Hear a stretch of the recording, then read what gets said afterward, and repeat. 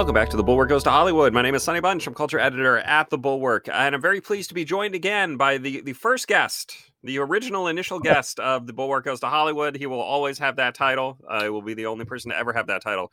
Richard Rushfield of The Ankler. Richard, how are you doing? Fine. Just refer to me as guest one, though. Guest number one. It's always great to have Richard on. You gotta read his newsletter, The Ankler, which is growing. We can talk more a little bit about that in a bit. I've had Janice Min on the show, of course, your partner in crime. Absolutely. But we can talk a little bit more about the Ankler's growth here in a few minutes. I want to talk about the state of Hollywood and specifically kind of what is going on at one of the biggest and most storied and legendary studios, Disney. There's lots of buzz around Disney right now. Disney, there's lots of talk about what's going on with Disney Plus, what's going on with the stock price, and what's going on with the politics. Not just internal politics, but also external politics, culture war politics, that sort of thing. What is going on with Bob Chapek, Bob number 2 in the parlance of the Ankler, and what is happening in Mouse House world? Well, in the larger Mouse House world, as you suggest, they just can't win on any side. It's like they are sucked into every maelstrom happening, and from finance to the culture wars to the streaming wars, and they just seem to be in the middle of it on every side, and getting a hard time. But at the bottom, you've got this leader who is still finding his footing, who is still fairly new to the community, who saw the company through the pandemic and all that, and is finding his footing and getting right with his own staff there, and getting right with them by throwing out people that he's not right with, or all that. So it's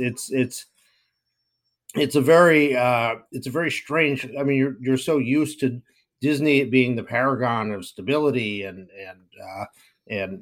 just the gold standard of sort of no drama operational excellence, and now it just seems there's drama behind every door.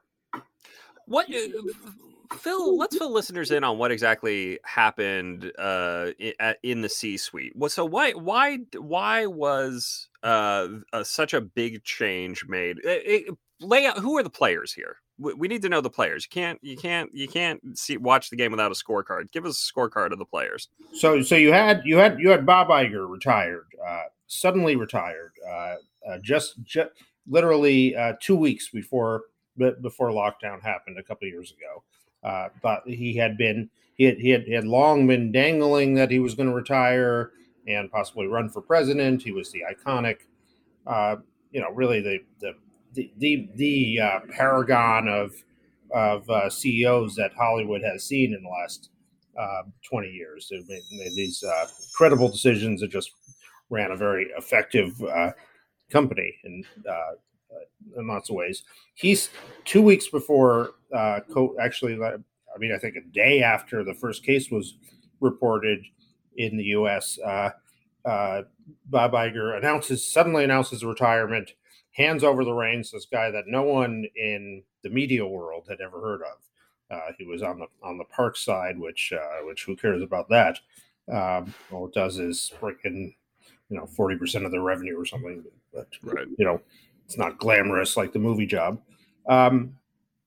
And so this person who's sort of the opposite of Bob Iger was Mr. Smooth, Mr. Diplomat, and he brings in this person. He hands the reins over to this person who is is sort of a no nonsense, bullet headed NBA type, who by all accounts in his past life was very effective as a manager, and it's getting things done, which is why Iger trusted him through all that. But this is Bob Chapek. Bob Chapek, Bob the Second. So he passes it off to him. The problem is that you'd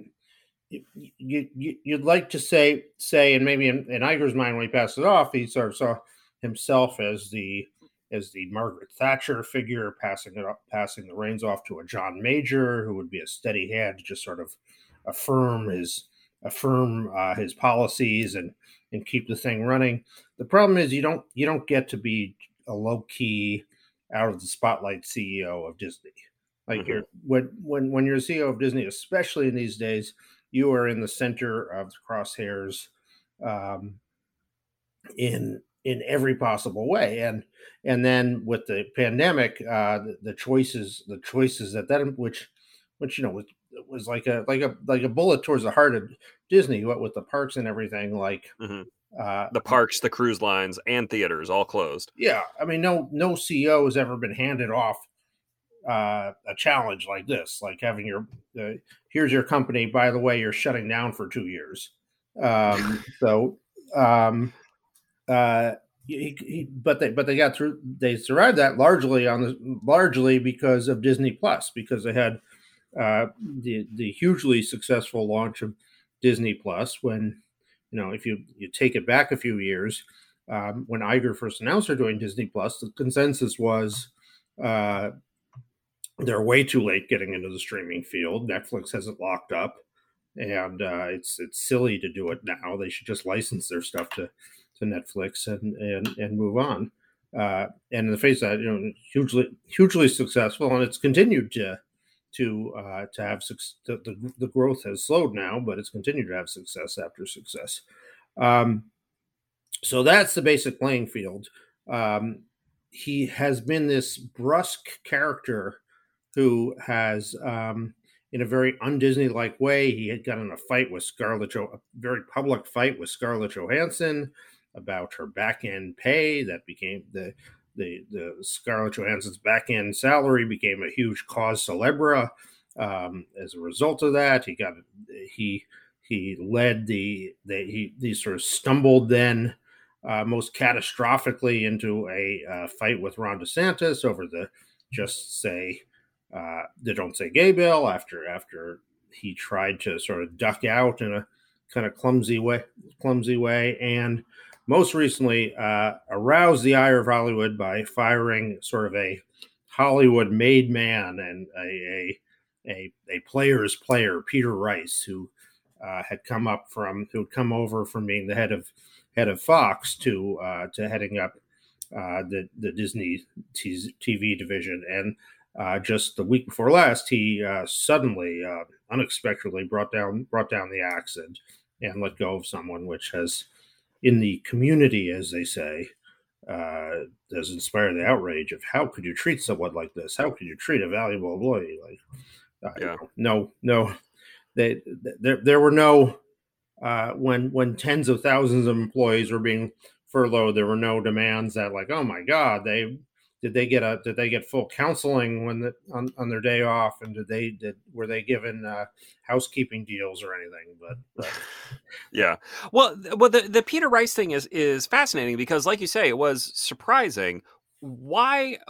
I mean, what is in the weeks that have followed, in your conversations with folks behind the scenes, what has the thinking been here? Because I know when it happened initially, everyone basically said, well, Chapek's getting rid of this guy because he is seen as a threat to Bob Chapek's position as CEO. This is a potential CEO replacement. He wants Rice out of the C-suite. Is that still the basic thinking, or was there more to it? I mean, that's the Occam razor on that, and it's a great Disney tradition that you have these sort of imperial CEOs who serially cut off anybody who starts to pose a threat to them. It was Eisner pushed out Katzenberg, and then Mike Ovitz. Iger fired all sorts of people that were getting a little too big for their britches there, but the difference was that they did it from the position of being Hollywood. They were Hollywood made men themselves, so they were allowed to do these things. Whereas Chapek, who remains an outsider doing it to someone on the inside, is questionable. But there's other things being thrown at that. That there's suggestions that he was a leaker, or that Chapek was very upset with that. There's the official stated reason was he wasn't a cultural fit. which may well have been true. It's working being an executive at Disney is all about being a team player and rowing together and being part of the plan. It is not about being an independent operator or that, which was much more the culture at Fox, where he came from. But we still don't know that there have been 1,000 exposés and takes written, including mine, and I don't think we're any close to knowing the actual reason. So, Mm-hmm. so I default with the Oxman Razor here, that he was a threat. Yeah. I mean, that makes some sense. You recently just put out a newsletter. As I was saying, it was either this morning or yesterday. It's hard to keep track of, Yeah.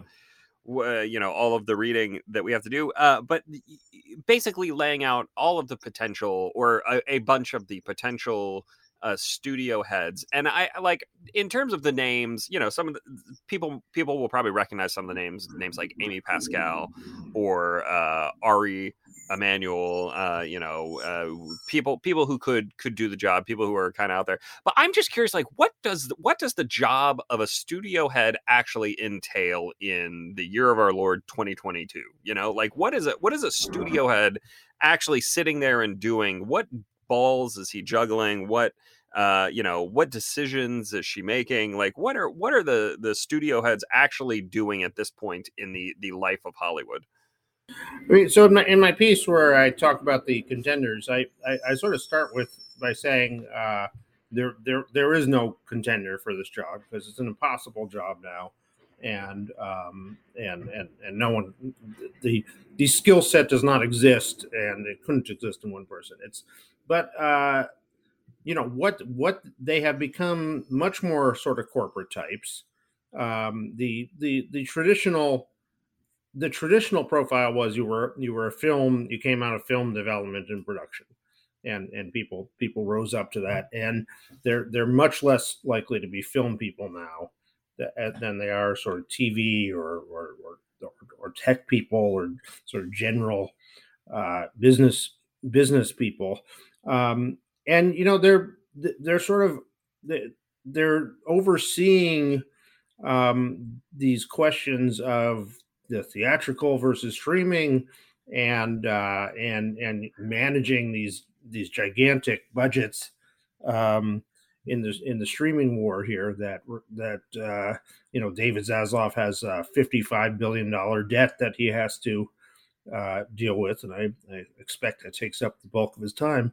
And there's a lot of lip service to, they have to be very strong with talent relations and have deep histories with talent now. And David Zaslav, as he came in, has given a lot of lip service to that, because they've seen the downfall of what happened with Bob Chapek not having that and getting the fight with Scarlett Johansson, and then Jason Kilar was AT&T's head of Warner HBO there, and got in all sorts of trouble when he attempted to break the window without properly consulting his talent and all that. Mm-hmm. So those are the cautionary tales of having of having the CEOs who aren't. So it's just this mishmash of 100 things that no one can possibly do. And at the bottom, it's because these studios don't know what they want to be, and they don't know that they haven't sorted out where they're going and what the direction is. And if they sort that out, who the natural leader would be would suggest itself a little better. Yeah, it's interesting to hear some of these names, like Jason Kilar, right? Who is, I think it's fair to say, largely disliked in Hollywood.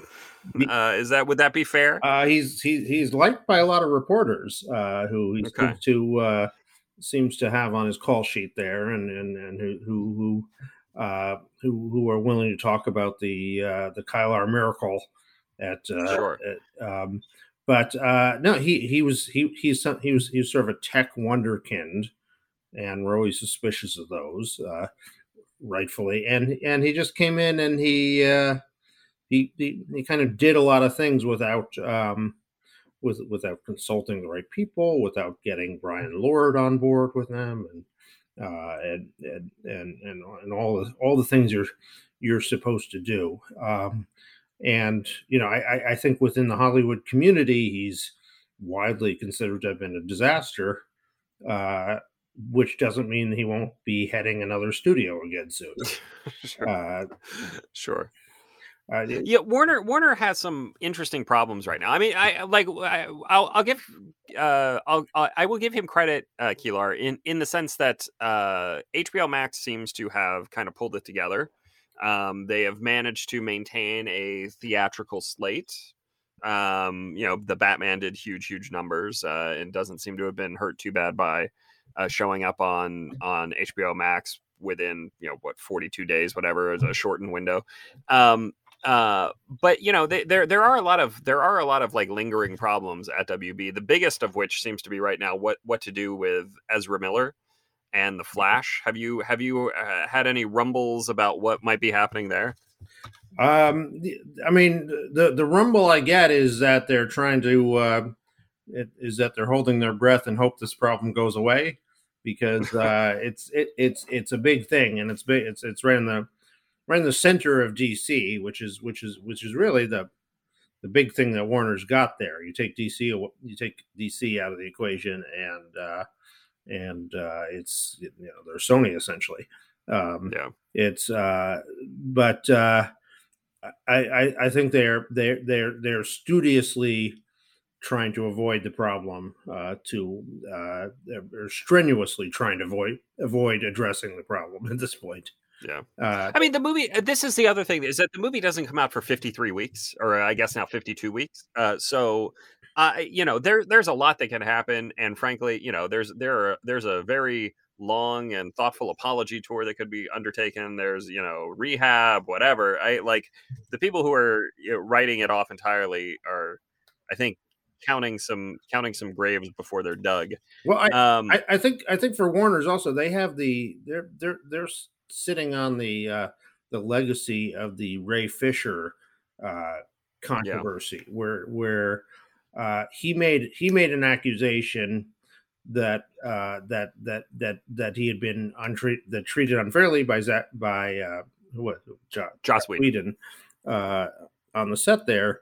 That could have been his accusation could have been dealt with. They could have talked to him. They could have found a way to make him happy. They could have addressed this. They could have apologized.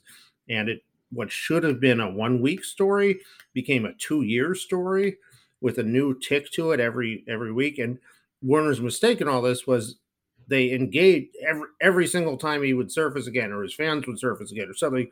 Warner's would dive right into it and give it more oxygen and just keep this thing alive. So it went on for 2 years. The fight against it, when it really should have been a 1 week thing. And I think they have learned from that. Don't race to dive right into these problems. Publicly. Yeah.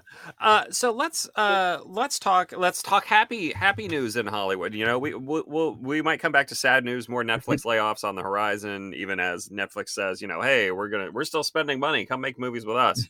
But Tom Cruise saving Hollywood, saving the big screen, or is he? When I said this to you, you seemed skeptical the other day. That Top Gun Maverick can save theaters, but it seems to be doing a good job. I mean, yeah, it's Top Gun is doing for itself. It's doing great. It's certainly a test case of this of a cinematic phenomenon can happen. Paramount is, I'm sure, in heaven over how it went. I guess my question is, first of all, where's the next? So, what's another one? What's another one of these that's going to come along? Like, this is such a special case. Like, Tom Cruise is the last analog movie star. Like, there isn't another one. There isn't another person. There's never going to be another person now with that sort of maniacal focus on cinema. and on the theaters like this was, to the point of that they held on to this movie for years to give it this launch. And I don't think there's another star that has that kind of big screen devotion. And what's the other project that, I mean, this project tapped into all sorts of nostalgia uh, and everything. So I mean, it feels like a unicorn to me in a lot of ways. And the other part of it is just that, as great as it is doing, you still have and you still have kind of a starved. Um, we've got basically three movies out right now, and it's not a healthy landscape for theaters. They can't. I mean, we're converting to the Broadway model, which is uh, movies will be a big event that people go to once or twice a year, when there's something really special. But we they're turning off the last people that would go to one or two movies a month now, because there's just Mm-hmm. not the product there for that anymore. And I don't know, Yeah. the way Broadway theaters survive is they charge $300 for tickets or whatever. It's so I don't know if at $10 a pop how this is a sustainable model for them. But Yeah. Yeah, no, it's interesting. It's interesting. And I mean I think you basically have the problem, right, is that you have the ceilings are as high as they ever were, but the floor is so much lower yeah, that it's hard to figure out what exactly to do.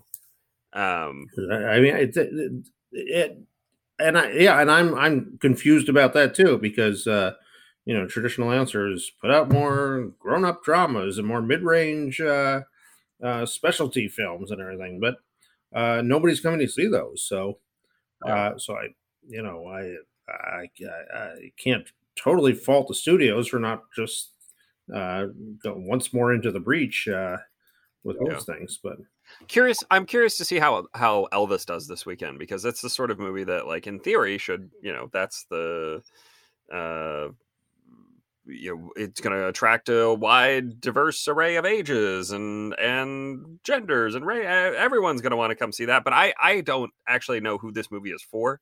I It is baffling to me, the marketing for it.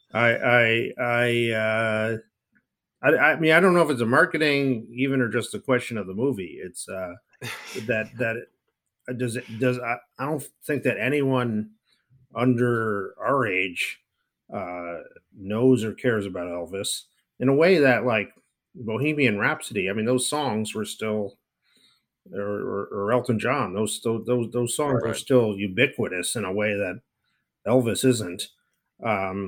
As a, like, cultural figure, it just seems like, I mean, you might as well be Lily Langtry or something. It's just from another universe, and then you have a an unknown star who hasn't proven himself as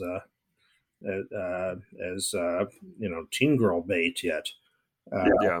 so But and you've got Fatsuit Tom Hanks. Don't forget Fatsuit Tom Hanks. yeah, that Very exciting. I mean, if they wanted to get us, they should have been the whole movie about Fat Elvis in Vegas. That's the movie I'm waiting for. Yeah. The So what's going on with Netflix, the great disruptor? I mean, every day you hear a different headline that's bad. Like, again, layoffs. We're not greenlighting all of these vanity projects. Blah blah blah. And then they try and come back a couple days later. It's like, no, we're still spending money. We're still making deals. We can come make movies for us. What is the mood in Hollywood right now about where Netflix stands and how reliable they are as a producing partner? I think it's a mystery, and people are waiting, sort of waiting for the tree to fall there, or something like that. I mean, I think clearly on the film side, despite all statements, they certainly want to become much more of a traditional film company, including theatrical releases to as part of it. They want to be making a smaller number of bigger and better movies. I mean, that's clearly where they would like to go, and stop making 70 movies a year is just there's no there's no possibility of quality control when you're doing 70 movies a year. Triple the slate of any other studio. Yeah. The on the TV side, I think they are flailing in all directions, and everything I hear there is, I mean, as hard as it is to get a movie in production, to find a whole show that can sustain multiple seasons, and to get that whole operation going, that doesn't turn on a dime there. And I think their executive ranks had been kind of depleted and confused about the directions, but before this, and I from everything I've heard, the one thing they know is they're moving away from the prestige world, like that had been so much of the thing. So it's a much more broader market they're going to, but easier said than done. Yeah. I mean, it's interesting. It's always interesting to see what works for them by their own standards. I was just looking at the top 10 shows and movies watched each week by millions of hours, whatever. The data that they release, and the number one movie for the last 2 weeks has been the new Adam Sandler movie, right? Hustle, the Adam Sandler, LeBron James movie. It's doing huge numbers for them, 135 million, whatever, million hours watched. I think he's always a huge hit for them. And he's always a huge hit. He's always a huge hit for them. And the new, I don't know that Spiderhead counts as like a prestige movie, but it's a movie from a named director, at least within Hollywood, Joseph Kosinski. People will recognize now as the director of Top Gun Maverick, but and stars Chris Hemsworth, and it's got Miles Teller in it. And that movie, it did about 35 million hours watched last week. That's not, it's not nothing, but it's also not exactly a hit for them, certainly compared to Hemsworth's Extraction, right, which did 120 million accounts watched for 2 minutes, or whatever numbers they were using back then. We'll have to get the entertainment strategy guy to break it all down for us, numbers wise. But he is one of the writers in your stable. Let's talk a little bit about Ankler Growth. You guys raised some money. Yeah. We got a valuable property here. What's going on? We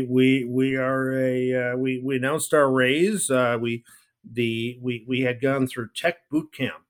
Janice Min, my partner, and I, we went through the Y Combinator Tech Boot Camp, and so we were we have raised money to turn this into a full blown trade publication of a different sort, a new sort, and we're finding that out. So we're going to begin slowly. We raised a little bit of money. We didn't raise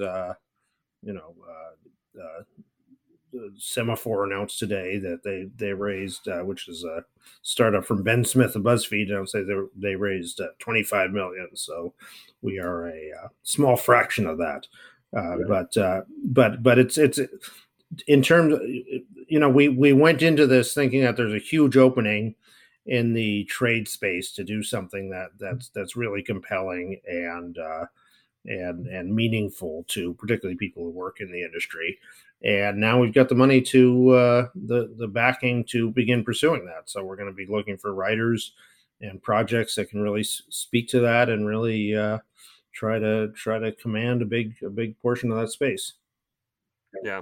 Well, like I said, it's one of my favorite newsletters. I read it all the time. You guys just added a guy who's doing morning roundups, which has been extremely helpful for me, just being able to go one stop, okay, this is what's going on at the trades today. I don't have to go to Variety and Hollywood Reporter and everywhere else. So it's that's very useful. Great. Yeah, he's a wild man who was doing that on his own, and we brought him in, and it's the morning roundup thing is I tried to, it's shockingly hard to get right. It's hard to get right. It's just hard to do every day. I mean, it's like that's a real grind. That's like a whole day's work before 8 a.m. or whatever. And you have to have thoughts that you can present in basically one or two sentences. And I'm not able to think in under 500 word length. So every time I took many stabs at trying to do a morning newsletter myself, and it ended up being like 50 paragraph essays on a couple Yeah. topics. But he's terrific. He's someone who's a professional in the industry and knows it really well, and presents it in a very zippy manner there. Yeah. Well, as you know, I always like to close by asking if there's anything I should have asked. What do you think folks should know about what's going out in Hollywood and the world of entertainment? Well, here's the mystery I encountered this morning. It tipped off when you talk about the unraveling Lightyear.